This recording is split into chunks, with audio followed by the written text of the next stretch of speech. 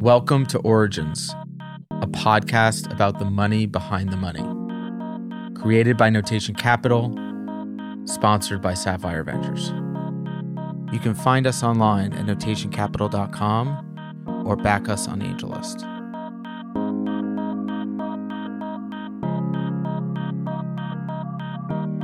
Hi, everybody. I'm Nick, partner at Notation Capital. I'm here with my other partner, Alex, partner at Notation Capital. And we are extremely excited to have Joelle Caden with us today.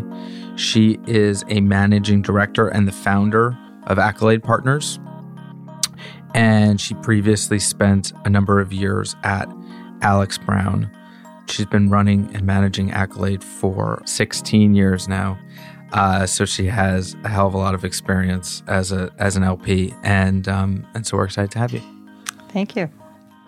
So tell us a little bit about, you were just telling us before we started recording a little bit about the origins of Accolade Partners, which you founded in 2000. Tell us a little bit about that. Sure.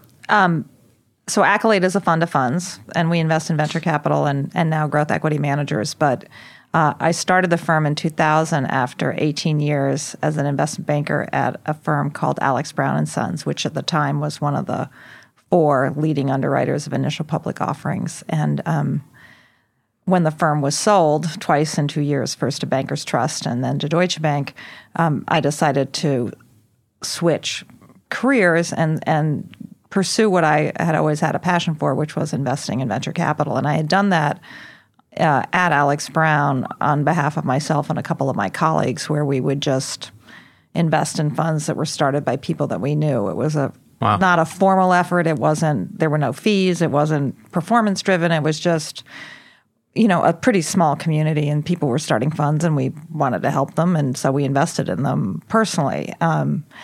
I don't think that's anything that compliance departments today would allow you to do, but at the time It was perfectly acceptable. But you were primarily working on basically technology IPOs at Alex. And Brown. Alex Brown had a pretty broad footprint in both software and in healthcare. On that side of the business, we were involved in other businesses, but for purposes of what we spent our time on in capital markets, it was really underwriting tech company IPOs and healthcare IPOs. Any VCs that we would recognize that you invested in back then? Yeah, Still we around? were the first investor in, it was then called TCV, Technology Crossover Ventures. Their first fund was $100 million. Wow. And you did that as individuals? Yeah. So had covered Jay when he was at Chancellor Capital and went off to start his own thing and invest in that. That's cool. So you had a little bit of experience basically personally investing in funds, and mainly that was just people that you knew, that you believed in and trusted. And invested alongside a couple of other colleagues at Alex. Brown, and they knew some people, and it wasn't very scientific. Right. Did you invest in startups or mainly just behind managers? Just behind managers. There really wasn't an opportunity to invest in startups. The first part of my career at Alex. Brown in 1982, 1983, I was CFO of a venture fund called ABS Ventures, which had $23 million under management. So I affectionately call it today the first micro VC. But and that fund was sort of an affiliate of the investment bank, and that fund, in fact, did invest directly in technology companies behind firms like Greylock and Venrock and TA and other VCs. So you had a little bit of experience on the venture side as well. So do you think that helped inform how you were investing in managers? Absolutely. And, Alex. Brown, at the time, we were the leading underwriter of venture-backed initial public offerings. In 99, Alex. Brown led or co-managed 100 technology and healthcare IPOs. So, that was our world. And I ran a business covering venture capitalists called Sponsor Coverage. So, that's sort of the ecosystem that I grew up in, starting in 82 all the way through 2000. That was our strategy, was to dominate the coverage of venture capitalists and to underwrite or sell important companies as an investment bank. You're based in New York? No, Baltimore. Okay. No. Don't be so parochial. Alex. Brown was headquartered Well, you're from New York. Well, right, but we were headquartered in Baltimore, Maryland. Okay. So, yeah. Or as my CEO used to say, we were headquartered 30,000 miles above Denver because there weren't a lot of technology companies in Baltimore, and there still Right. aren't. Right. So we were always on airplanes. So tell us a little bit about how you got Accolade started in 2000, because I guess this for you was the first time leaving the bank and Right. starting your own thing as an entrepreneur. Well, since this is a forum somewhat directed at entrepreneurs, maybe they can relate to this. I think, at the time, I didn't want to continue being an investment banker, and I decided I would try being an investor. And it was a moment in time when the NASDAQ was roaring along towards 5,000, and technology IPOs were abundant, and everybody wanted to be invested in the asset Right. class. And so it was a moment in time where I just decided to leverage what I had done, with a smaller group of people to a larger group of people, and decided to see whether I could raise money to run a fund of funds investing in early stage venture capital. And, the timing was great for raising money and probably the worst for investing. But I ended up raising $114 million, largely from individuals that I knew as CEOs of companies and colleagues at Alex Brown, and one institutional investor. And we closed in March of 2000, and 2 weeks later the NASDAQ hit 5,000, and then the rest Right. was history after that. So And it was very bleak right. for the next 10 years. So I want to hear about that. But a lot of angel investors, before they start some sort of institutional fund, Right. will be angel investing in Right. startups. And so you kind of did that as an LP, I guess. There weren't angel investors back then. I mean, in terms of investing in other funds that you could then go to friends, family, institutions and say, hey, I've been kind of doing this already. Yeah, I guess there was some of that. But I would say the environment was so crazy that I don't think people gave a huge amount of credence to there wasn't really a track record or anything. There were a couple of names, Right. that we had identified as likely funds that would be included in our portfolio. But I don't want to give myself too much credit, but I think the environment was, it's just hard to remember how insane things were, and people were throwing money at lots of things. One of them Right. was Accolade. So, it was a moment in time. It was a feeding frenzy of massive proportions. Yeah. So when you say you wanted to invest in early stage venture funds, what did early stage venture mean in 99, 2000? Well, first of all, it wasn't a huge community, right? It was a much smaller universe of companies. 99, 2000, casting one's mind back, was very different because the dominant consumers of venture capital at that point had something to do with the communications infrastructure sector. So this was the time when the CLECs, competitive local exchange carriers, had huge amounts of capital. Companies that no one even remembers today, like WorldCom and MCI, and so Global Crossing and all these companies that were Quest. A lot of the CEOs ended up in jail, but these were companies that were financed with leverage, and they were supposed to be taking on the what were then the RBOCs, the regional bell operating companies, and developing the next generation infrastructure. And so, the leading companies at that time were companies in the optical equipment sector. They were in the communications infrastructure, very hardware-focused companies, very expensive to start. $50 million of capital were required. It was just a completely different world then. I can't even think that there was, we had taken, I guess at that point, we had taken eBay public, but there weren't really many consumer-facing brand name companies at that time. It was really enterprise-focused systems integrators.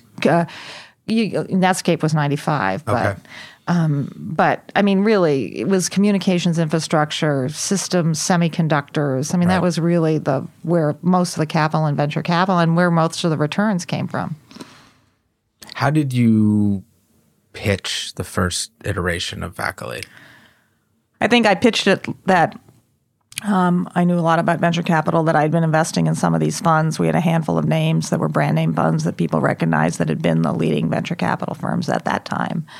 And so people, I think, basically took a call option. I don't think people gave this a whole lot of thought, honestly.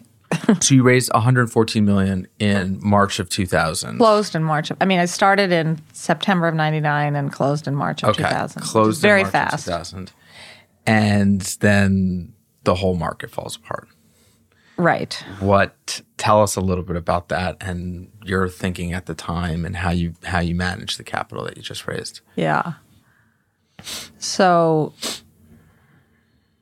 it became, having a capital markets perspective, I think, was helpful in recognizing that this was a force majeure. This was not just some minor correction in the market and that we would, 6 months later be fine. Right. I think the reason that Accolade was more enterprise, but actually at the time infrastructure versus consumer focused, was that it was clear that all these consumer facing companies were just completely, it was all about eyeballs and it was crazy. But what happened was that the debt markets first failed to provide capital to a lot of the carriers. And so then the whole food chain collapsed. So you could sort of see the handwriting on the wall. But part of the problem was that our managers had already made commitments and were continuing to fund these companies. You can't really stop on a dime. And so there's frankly not a lot you can do once you've committed to these funds and you're trusting your managers to hopefully make some good decisions. But, it was a very difficult environment. And it took a lot longer for people to realize how bad things were going to be. And I think unlike today where you have such transparency of information, et cetera, the world was very different back in 2000. Really, we didn't have iPhones, so we didn't have a lot of access to the internet and information. There was no Twitter, there was no Facebook. So it's hard to remember, what the world looked like back in 2000 because it isn't that long ago. But I think it took a long time for companies and people to realize just how long this was going to go on. And frankly, I don't think, even though we modified our strategy some and started investing in some growth equity managers alongside early stage venture capital, recognizing that there wouldn't be an IPO market, I certainly never thought it wouldn't be for another decade, basically, that we could take really it was 10 years. And that's how long it takes once you've destroyed an asset class. It takes 10 years to come back for people to actually sort of one generation, basically, of a professional to forget what happened. Right. And people still today, you read about, is the technology bubble today like it was in 2000? And you're sort of like, wait a second, this is 16 years later, and we're still talking about the bubble, right. Which happened 16 years ago. Right. So we're good. It takes a long time. So in some ways, though, if you had just raised a first fund and then the market falls out, to a certain degree, that might be maybe the best position to be in because you have all this capital, dry capital. Well, part of the problem is we had made commitments to managers because we weren't marketing a blind pool. So our manager, we had made commitments. But once we make a commitment to a manager, there's not a whole lot you can do. So you commit to the manager, and the manager typically has a 5-year period, which is their investment period. These funds all have 10-year lives with some, extension provisions thereafter. But the investment period typically is the first 5 years, and then the second 5 years is for, follow-on financing in some of these portfolio companies, as well as the opportunity to exit these companies. So, we had made commitments to these managers, and I think part of the problem, which is just hard to think about today, is, their domain expertise became irrelevant because there were no buyers for the things that they were making. And once you start these things, it's hard to stop them on a dime. And I think nobody knew that this would go on for as long as it did, or that, Quest would go bankrupt and WorldCom would go bankrupt and MCI would come up. And these companies went bankrupt. You had $50 billion market cap companies disappear. So, there was no way of knowing that. So I think, I guess we should have looked at the purchase orders of Quest and realized that they were, the size of the GDP of a small nation. Every single startup had a $50 million purchase order from Quest. Right. So it was hard. It was just hard to see all of that at that moment in time. Although we did, for those commitments that hadn't been made, we did switch to investing in growth equity managers who were investing in companies that wouldn't be dependent on the capital markets for access to capital. Okay. So you did kind of pivot We did bit pivot some, but we already fund. had made, too many commitments to early stage managers. How did you weather the storm? So you raised the first fund. When did you raise the second Accolade fund? Not till 5 years later. 5 years later. Which is a very long time. Right. So tell us a little. Was it just you at the time? No, I had a handful of people working with me, but it was clear that, Accolade sort of started backwards, right? We got $114 million and then we were going to build a firm, but then it became clear that we weren't going to be raising a second fund, so it was hard to recruit in people because, we weren't sure we would have additional capital down the road and actually have a firm. So for all practical purposes, the institutional part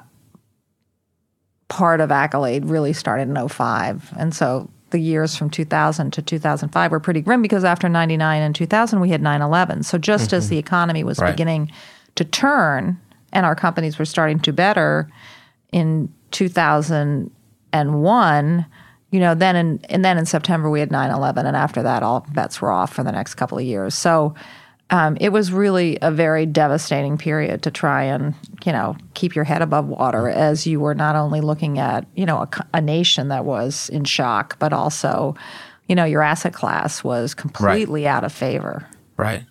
And so you're running the fund. How did you just psychologically get through that period? So, basically spent a lot of time traveling and talking to managers and trying to figure out, what we could do, managing money that would make our investors money. And so that's where we really thought a lot about investing in growth equity managers and software where, companies were bootstrapped and were not as leveraged to the capital markets and also, continued to believe in software and continue to believe that software-based companies could get to cash flow break even on a less capital than an infrastructure-based company. And so, and also thought, the space was less competitive. And so that was just a really fortunate switch. But continue to invest in early-stage venture capital as well. And sometimes, the best funds come out of bad periods. So, because there is a scarcity of capital and so our 2005 fund of funds is the number one performing fund of funds among 72 fund of funds. Because, it was at a time when there wasn't, I guess those managers that actually did put capital to work, made some great investments. And that was the Facebook fund for Excel and fund that JMI started it for ServiceNow, which was, has gone on to become, extraordinary enterprise-facing company. Almost as successful as in terms of return as Facebook. A company nobody has heard of, but they made 160 times their money on it. Facebook was 259. Not that you're counting. Not that we spent a lot of time thinking about it. Actually, if we had held it, it would have been a lot more. What was the sort of geographic distribution of the investments you made in that time period? So that's a good question.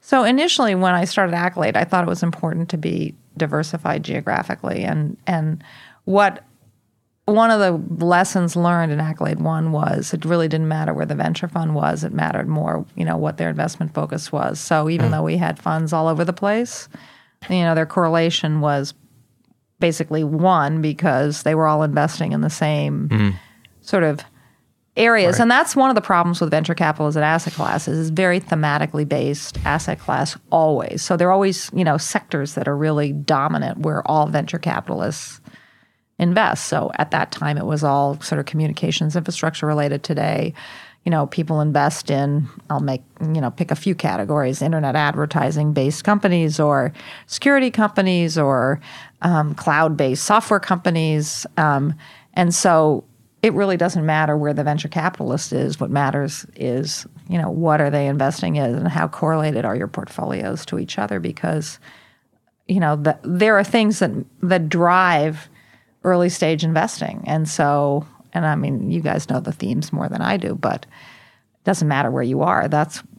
Certain regions will be more, media focused and Silicon Valley will be maybe more technically focused, but you'll see a lot of the same kinds of deals, no matter where you are. So in other words, all the VCs are investing in the same stuff, even though they like to think they aren't. Well, different ones have different strengths, right? Some are more infrastructure enterprise focused. Some have more, quote, consumer DNA or only do consumer-based deals, marketplaces or next-generation retailers or whatever. But in general, there are certain themes that are, 5 to 10 that dominate, or the capital is consumed by 5 to 10 areas. So the market's turning in 2005, and you're coming out of it. How did you make the transition into what you view as an institutional fund of funds, and what were the turning points that allowed you to do that? So sometimes it's like revisionist history because this is 10 years later, and being honest, it was just a fight for survival. We wanted to have a shot at doing this right, and so having identified some of these growth equity managers and really taking risk on some managers that were pretty young, that were raising Fund 2. We have a lot of Fund 2s in Accolade 2. And really finding people that were as hungry and as driven as we were to be successful. And then, And what funds were those at the time, if you can say? Oh, yeah, absolutely. In healthcare, it's OrbiMed Advisors here in New York. It was firms like Thoma Bravo in software, Excel KKR in software, JMI. I mean, these were not household names. And so, but you're backing teams where you had conviction that they had distinct domain expertise. And they too were trying to build their reputations and their funds. And so we were very fortunate to get a capital partner. And, looking back, I have no idea why they gave us $50 million. We managed to raise $100 million from a hodgepodge of institutions and individuals somehow. For Accolade 2 in 2005. For Accolade 2, because at the time, Accolade 1 really didn't have much of a track record, so it's hard to know how that all happened. But then we got a capital partner who gave us $50 million, which was, an extraordinary stroke of good fortune. Wow. And, frankly, I don't even know how I got the nerve to ask them, would you like to invest $50 million in our fund? I mean, literally made that call.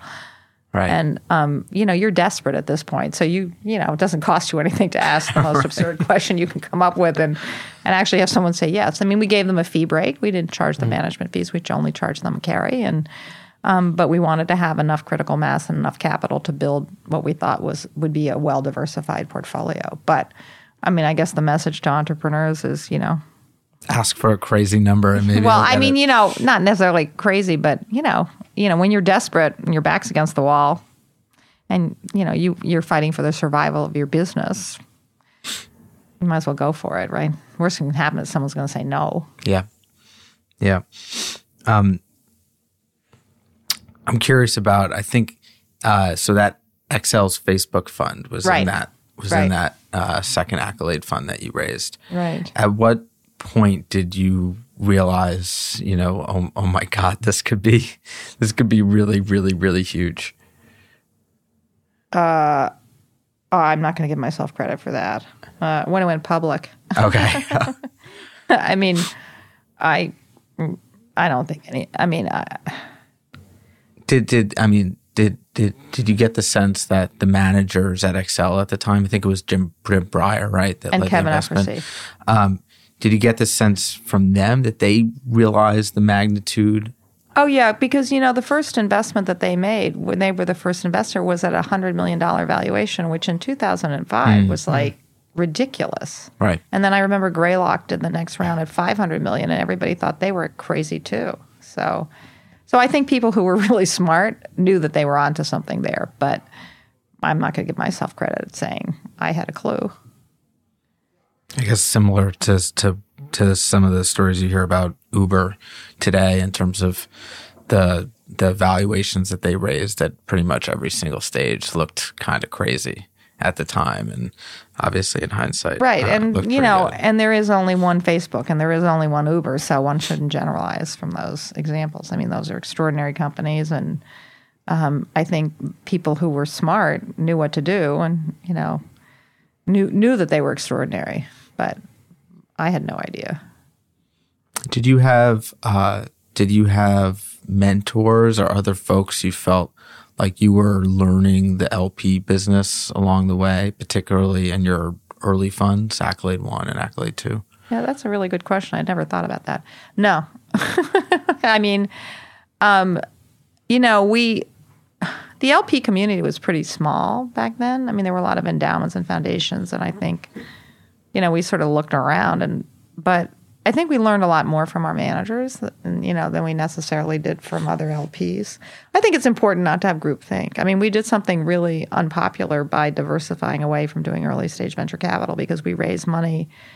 Consultants play a big role in our world in terms of advising institutions as to where to allocate their capital, and they like one flavor of ice cream. So if you're an institution and you need to have exposure to early stage venture capital, here's your fund of funds that's exclusively focused on early stage venture capital, or here's your fund that does buyouts, or here's your fund that does oil and gas.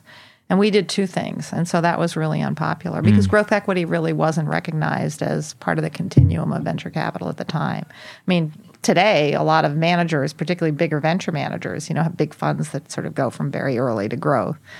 And growth equity is a big asset class all unto itself, sort of in between venture and buyout. And so, Right. But at the time, it really wasn't much of anything. And so it was really, a lot of people were sort of like, why are you doing that? And we were like, well, because we're going to make money for investors. And then it took 10 years to show people that we were going to make money for investors. But so a lot of it is, you can't necessarily do what other people are doing. You got to do what you think is right for your investors or what you think is right. So, which it doesn't feel so good at the time, particularly when people tell you we're not going to give you any money. Right.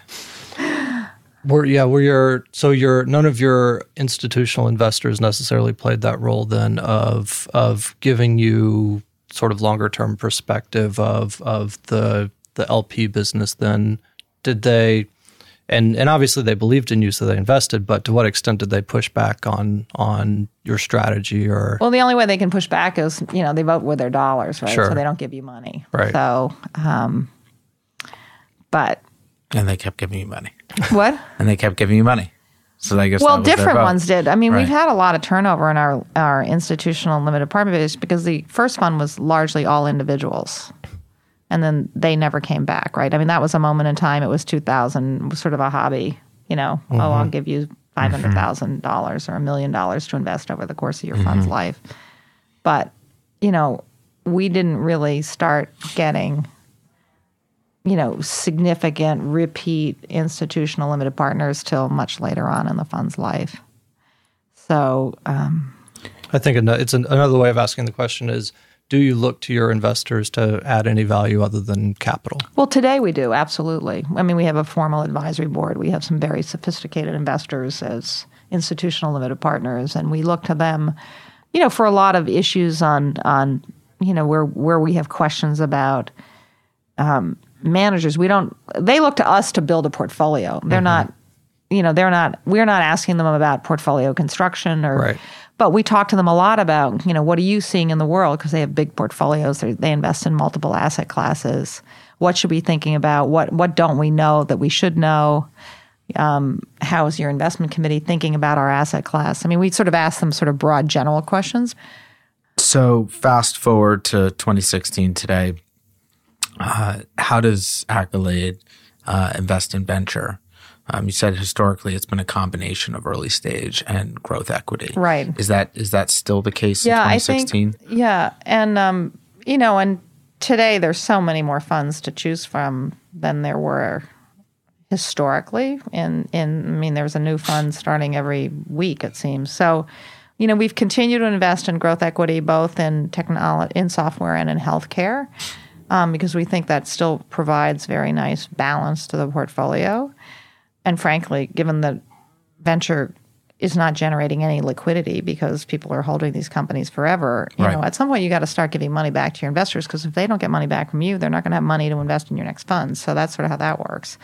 But we invest in early stage venture capital. So we have some brand name, well-established venture funds like an Accel, like an Andreessen. And then we also have backed a couple of smaller funds, the sub-$100 million funds, newer managers, because we're always, repurposing our portfolios. So, So we have both. How did you think about, well, we're going to switch gears in a minute and ask you how you kind of think about evaluating new managers and existing managers. I'm just curious though, how did you think about and evaluate that first Andreessen fund when they were raising a few years ago? So we were not investors in the first fund. Okay. We were investors in the second fund. So, we'd heard about Andreessen raising a fund, and we knew several people who were investors in the fund and had been sort of instrumental in helping them get the fund launched. And we never saw the first fund. I think they went to a handful of endowments and foundations. And, I think we thought what they were doing was different, and we were intrigued by the operating company model that they were building that was very different from what any other investor was doing. And so, obviously knew of Mark's reputation and Ben's reputation, both from Opsware and from Netscape, and thought that they had a shot at building an interesting firm and franchise that was differentiated from the rest of Silicon Valley managers. So we were very lucky to get an allocation. Why do you think it is that it seems like it is easier, not easier, but it seems like it's possible to build what would be considered a top-tier firm in a much shorter period of time today than maybe it has been historically, or you don't think that's the case?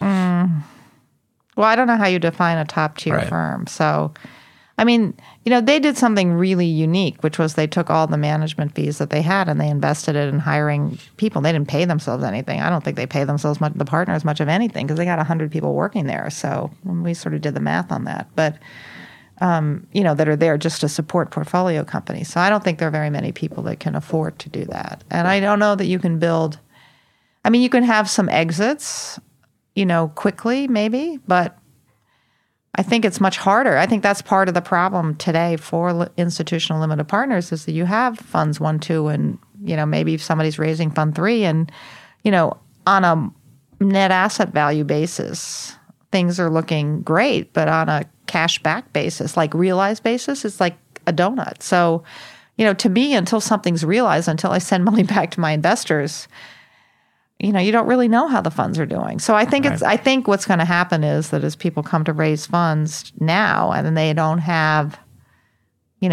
any liquidity to speak of, that's when the rubber's going to meet the road. And you're also in a much different environment in terms of where the markets are today, where they were a couple of years ago when people were, I think, more willing to take a call option on a newer manager. In terms of people holding these companies private for much longer these days, what are your views on what's driving that? And do you think there's something artificial about it, or do you think the market's actually working there, or what do you think are the drivers and pressures there? So I don't, longer is a relative concept. So, we think it takes 7 to 10 years. The reason we have growth equity is we get liquidity within 3 to 5 years when our managers make an investment. On venture capital, we expect it to take 7 years to 10 years from the time a company starts till, there's some sort of an exit path. But I think it's something you hear often, though, right? That Yeah, no, but I think this whole sort of notion of we don't want to be a public company is sort of nuts because, the values of some of these companies is so great that there is no option out there but that. Nobody's going to buy these companies. So I think that's what's discouraging. I don't agree that being public is necessarily such a bad thing. I think that they think the capital markets impart some discipline. But what you've had happen over the last couple of years, and there's a lot less capital in this space now, is you've had a lot of hedge funds and mutual funds, coming in and providing IPO size rounds, $100, $200, $500 million. You never used to be able to raise that kind of money privately. You used to raise that. That would be a $500 million IPO is massive. These rounds are getting raised really quickly at, some of them at valuations that will prove to be compelling and some which will prove to be crazy. Right. Which often also provides some liquidity to the founding Very team and rarely. takes some, what, really? Very rarely. Okay. There's not a lot of that. I mean, not a lot. So we've had no venture distributions to speak of. I mean, we have charts that show, year 7 was when Facebook went public. And then it takes IPOs aren't liquidity events. So then they start distributing the stock. It takes a couple of years for all that to happen. So Right. you need to go public. Then you've got 6 months that you can't sell. Then maybe you do a follow-on. I mean, it takes a long time after the IPO. So I think now on the other hand, Uber is an amazing company. It's only 5 years old, so they got plenty of time to. I think people just look at the valuation and think, oh my God, this should be a public company. They raised money at, I don't know, $60 billion. I mean, that's more than the market cap of 25 technology companies. So, but it's only 5 years old, so they got plenty of time to, I think you got to think about those things in the right context. But I think this aversion to going public is unfortunate, because if you look at a Facebook, I mean, it's been a good experience. If you look at an Amazon, it's worked. If you look at all the great companies that, individuals can't invest in these companies. They're only for people, in hedge funds, or they don't have access to that opportunity. That's when individuals can really invest in companies. It's a much more democratic process. You want to think about it that way. Yeah, I think it's a shame. I mean, it seems like most of the wealth creation that has been a part of technology companies and private companies has not been accessible to the retail investor. Well, particularly now, Right. like 99% of it is in, goes to institutional investors, and maybe it goes to your pension fund if you have a pension fund that's in one of these things, but that's pretty indirect. Yeah. So switching gears for a minute, how do you, when you're meeting a new firm, and I'm sure you meet with, how many new VCs do you meet with a year? Just curious. Oh, probably 100. 100. So meet with 100 new VCs. I mean, a year. we might not meet with them. We might have a call with them, or Sure. one member of my team. I mean, I'm not necessarily part of every meeting. Sure. So. What are the key things that you look for or think about when considering an investment in particularly a VC that you don't already work with, obviously? Right. So, most of us, and this is certainly true for Accolade, is, we already have existing portfolios. So we have 15 managers in our last fund, assuming they are doing a good job or executing their strategy consistent with what our expectations are. We're likely to continue to fund them. So, a lot of institutional limited partners are making decisions about allocating to new managers within the context of an existing portfolio. And I think that's really important to think of. So it may not be that they don't like you. It may be that they feel that they have sufficient exposure to, I'm going to make it up, biotechnology managers. Right. So they don't need one more biotech manager. Maybe they need a consumer-facing internet manager. So a lot of it is, are you selling the right flavor of ice cream that they want to be buying? So that's one thing we think about a lot. And then also, we like to get to know our managers over a cycle. So we will not invest in a manager that we just meet and they're closing within 3 months and we have a chance to invest in that manager. I mean, that won't happen. And part of that is, these are 10-year commitments and they're highly illiquid. So once you make a commitment to a manager, you're with that manager and you want to feel confident that you've made the right decision to invest in that manager.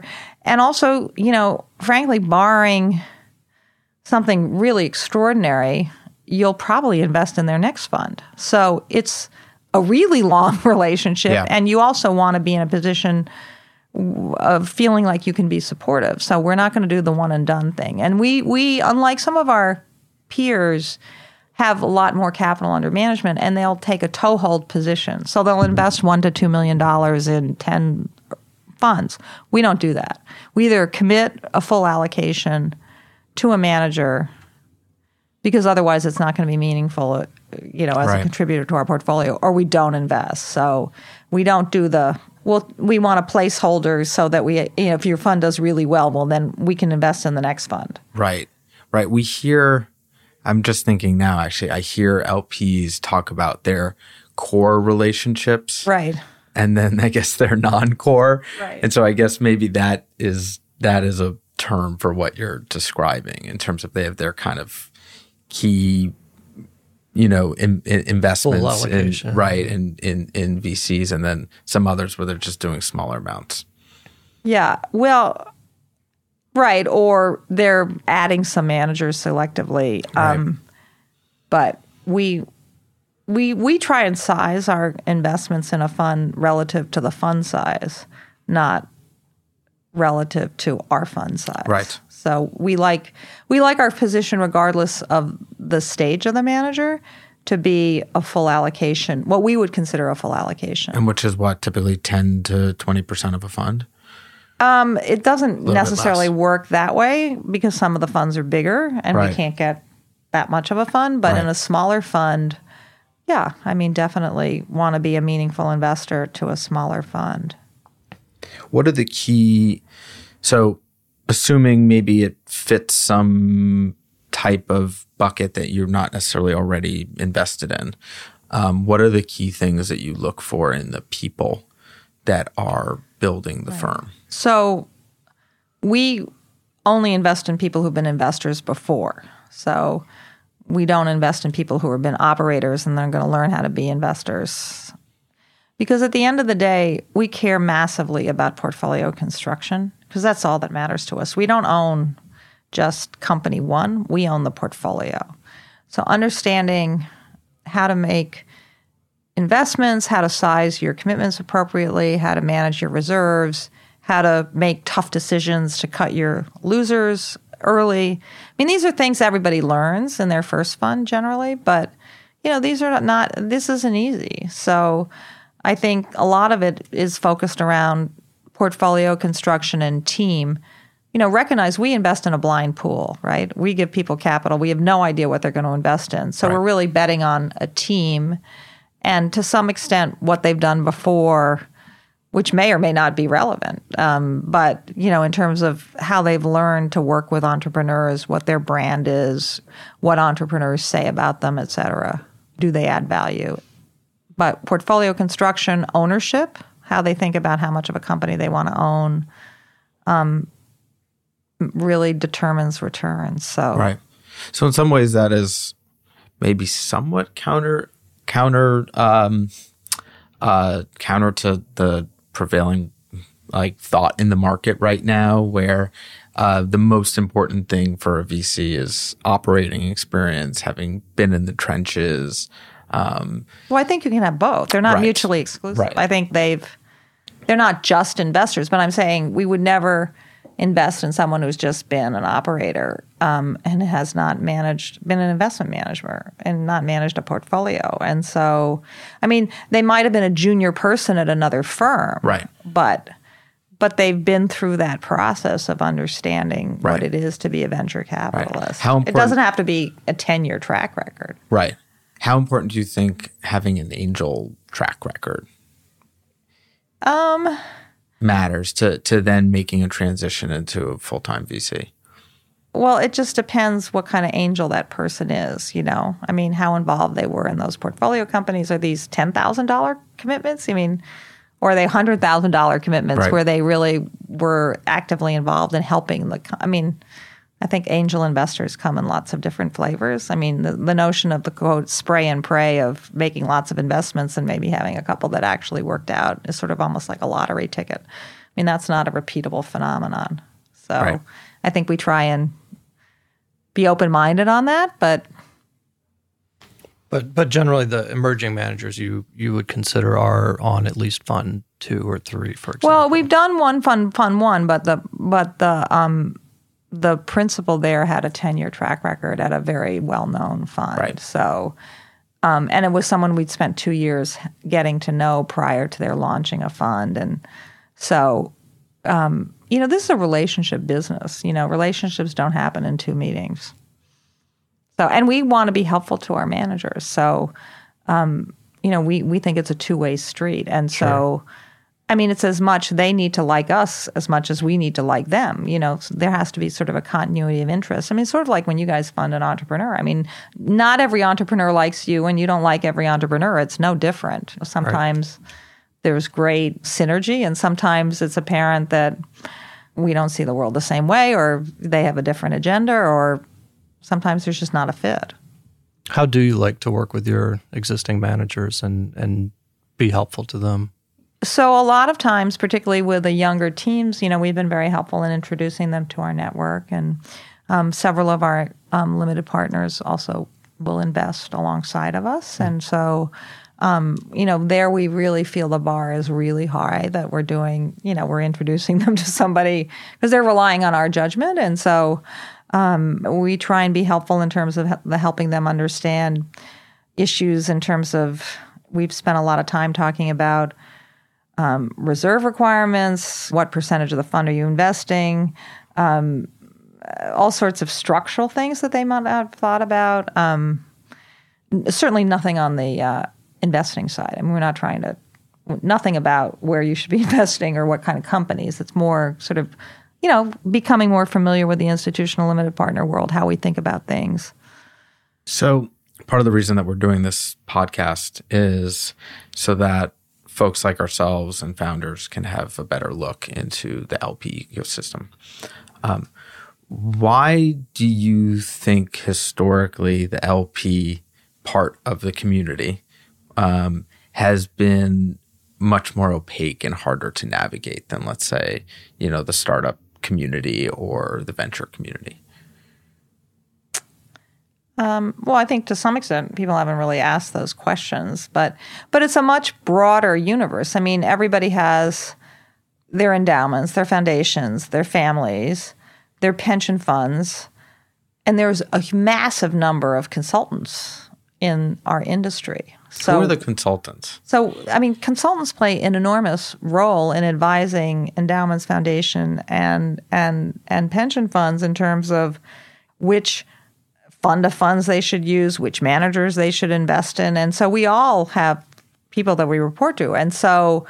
and would that be like a Cambridge Associates? Cambridge Associates dominates, the endowment and foundation work. But you have, firms like Hamilton Lane that is very dominant in, or an Ennis Knupp, or, and then there are lots of smaller consultants. I mean, every investment committee tries, whether it's a pension fund or an endowment, has somebody there in some capacity, sort of to help them in terms of benchmarking and performance, maybe not manager selection, but so, and everybody at an endowment and foundation has an investment committee, usually with some pretty important, sophisticated people who are pretty opinionated about things. So we all have people that we work for. So I don't think it's necessary. I think people haven't asked those questions, but the nature of the group that invests in this asset class is pretty diverse. And then you have corporations, right?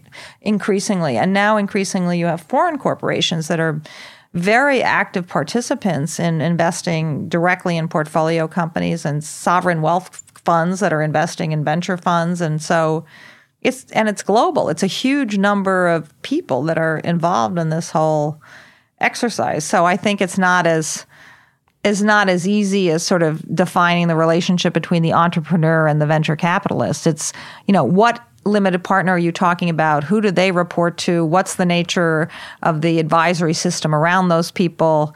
It's not like an N of one where, there's one way of doing things. Everybody has different metrics. So I'll give you an example, which is pension funds care a lot about internal rate of return. I care about multiple of money. So we have completely different ways of evaluating managers. So they want to show returns on paper, and my view is until it's realized. Right. And is that because that's how they're compensated, or? Yeah. Right. Yeah. And how they're benchmarked relative to their peers, which is the most important thing to them, is benchmarking. So, I mean, it just depends. Everybody works for somebody, and you have to understand what's the mindset of that person. And by the way, I'm going to be at my company 10 years from now. Chances are the person making that investment today and name the fund won't be there 5 years from now, because they're an employee. and they want to work for a bigger firm, or they want to do something else, or they're going to retire, or they're not going to invest in that asset class 5 years from now. So it's just it's not a homogeneous world. How important that simple fact that you're going to be doing this 10 years from now, how important is that, do you think, to the manager, to the VCs that you work with? Yeah, I think it is important. I mean, I think that's why historically endowment and foundations, have benefited from better allocations, because they have a long-term time horizon. They really understand what the manager does. Whether that specific person is going to be there, maybe yes, maybe no, but that institutional franchise will continue. I think it's really important. We look a lot like our managers. I mean, we're a small team. We're aggressive. We're hungry. We're focused. They get it. So, and also the size of allocation that we need is very different than pension funds need $100 million in order to move the needle on anything. I mean, if you're managing $35 billion, the Lockheed Martin pension fund is $35 billion. Right. They can't make $5 million investments. Right. It's not going to matter, even if it's a 20x fund, which it won't be. But so you think so? I mean, a lot of folks talk about the importance in venture capital in terms of returns in keeping fund size small.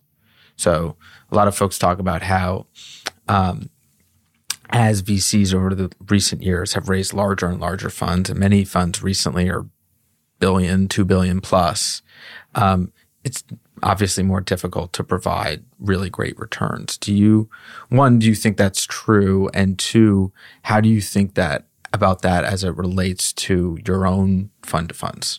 Yeah. Well, first of all, the answer is I don't know that we know, because all of these sub $100 million funds, the predominance of them has been raised in the last 5 years, and none of them is fully realized. So we have no way of knowing whether that's true.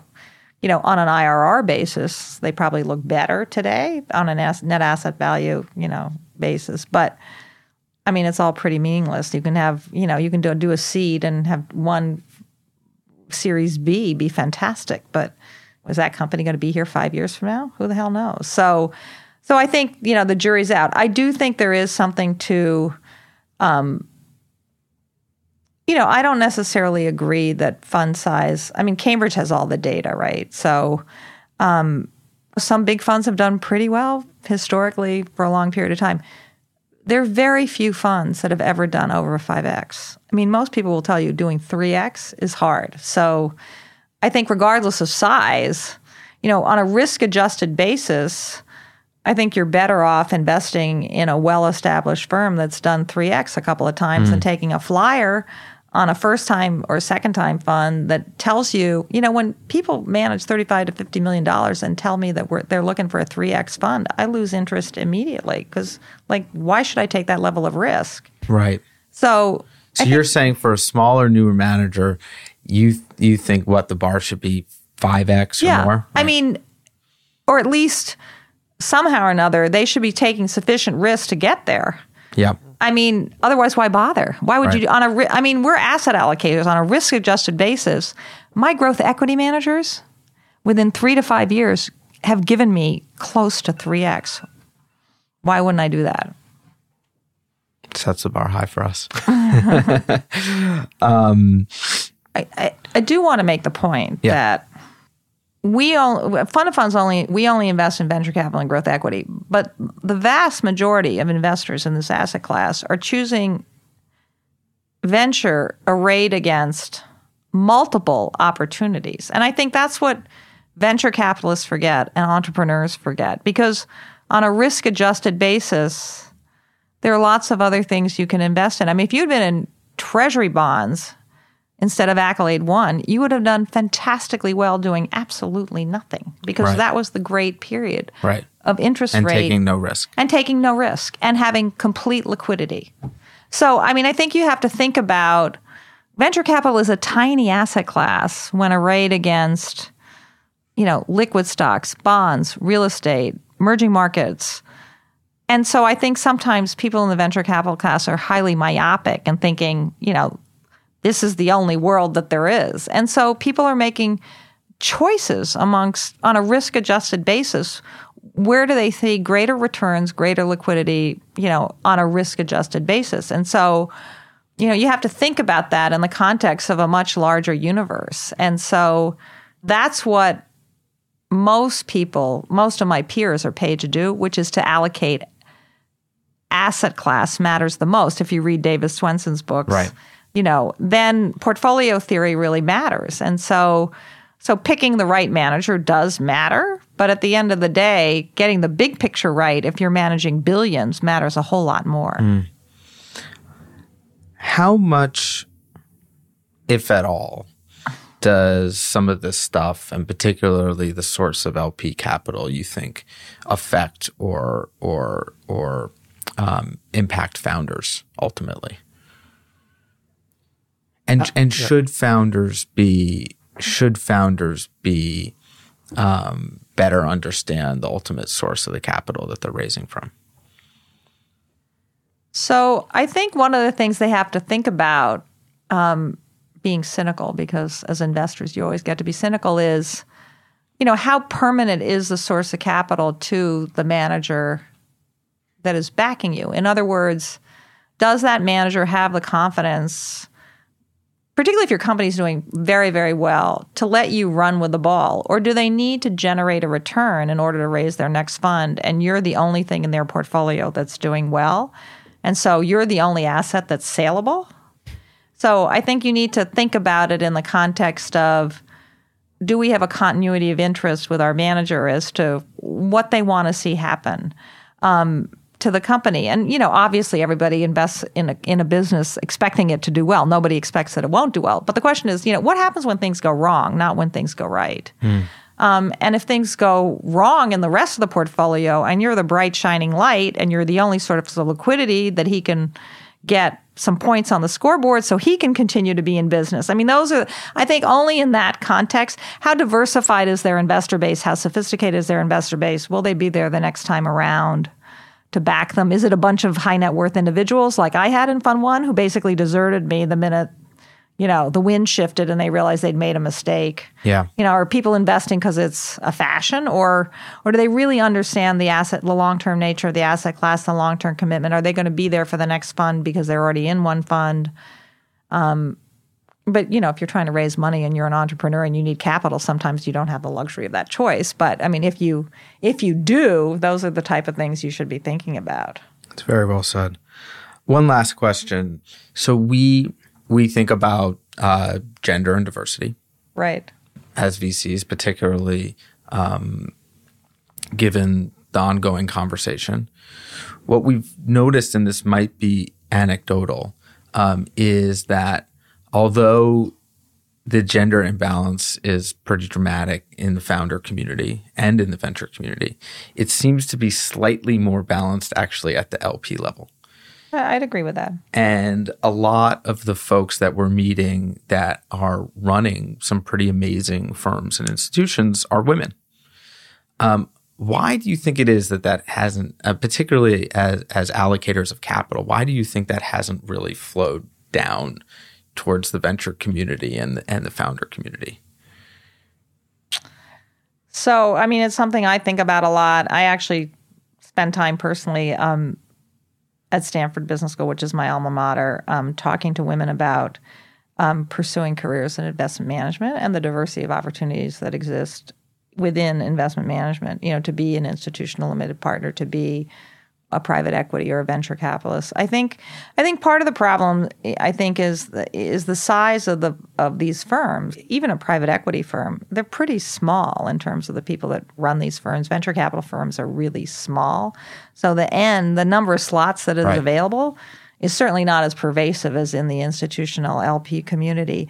And I think in the institutional LP community, you can have people from diverse backgrounds. So you can have people like myself who've worked in investment bank, or somebody who's worked in consulting, who's worked for a Cambridge Associates and understands, asset allocation. Or startup or a VC. Or you can work, in lots of different places and sort of repurpose yourself. I think I mean, when I worked as a venture capitalist, I was a CFO. I mean, I wasn't going to tell some guy how to run his disk drive company. I mean, I didn't have a technical background. I didn't really understand.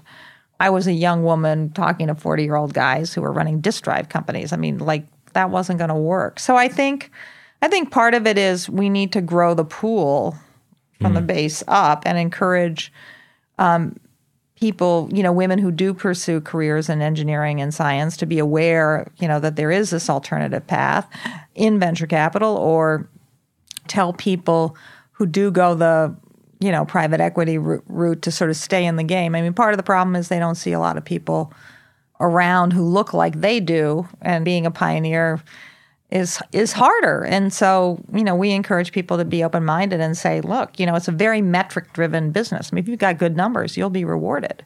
So to some extent, it's less subjective than working in a company where there's a lot of politics or whatever. If you're a good investor, you'll get paid. Or you'll get promoted. So hopefully it'll change over time, but it's not, I think part of it is it's a risk aversion. People tend to hire people who look like they do because they're small teams and they can't afford to screw it up. It's not like you're McKinsey where you expect 25% of your workforce to walk out the door every 2 years. You just can't take that level of risk. So I think we have to encourage people to do take some risk, or to bring some people in as interns, or just greater exposure. But I do think also pension funds, sources of capital care massively about diversity and within their own firms, and also in what you invest in. So I think there is increasing pressure. I mean, Carlyle Group has said, for every man we hire, we're going to hire a woman. So, I mean, it has to come from the top. Yeah.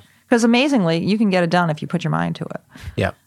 Doesn't sound that amazing. Sounds practical. Yeah, I mean, common sense, right? When you were, I'm just curious, when you were starting Accolade, were there other women peers of yours that were also starting firms like that at a time, or you were the only one? Yeah, I really didn't think about it, but right. I can't. I mean, in other words, has it changed? In terms of the LP community, has the LP gender balance changed a little bit over the last 15 years? Or there were other women like you at the time? Well, not running their own firms. I think there are very senior women running endowments, running big portfolios, or running pension funds, state of Washington pension funds. I mean, yeah, within, running their own firms, there are only a handful. And I don't think there are any recent examples. I mean, there are no recent that I can think of. But there are a lot of very senior, very accomplished women that are important in the private equity venture capital allocator community. No doubt about it. And CIOs of large, prestigious endowments, foundations, pension funds. I think this podcast is 50% women, 50% men so far. Awesome. So that's good. Yeah. Joelle, thank you so much. Thank you. For and I really applaud you for doing this. And transparency is important to every asset class. Well, we'll hope to have you on the next season if it exists. Thank you, Joelle.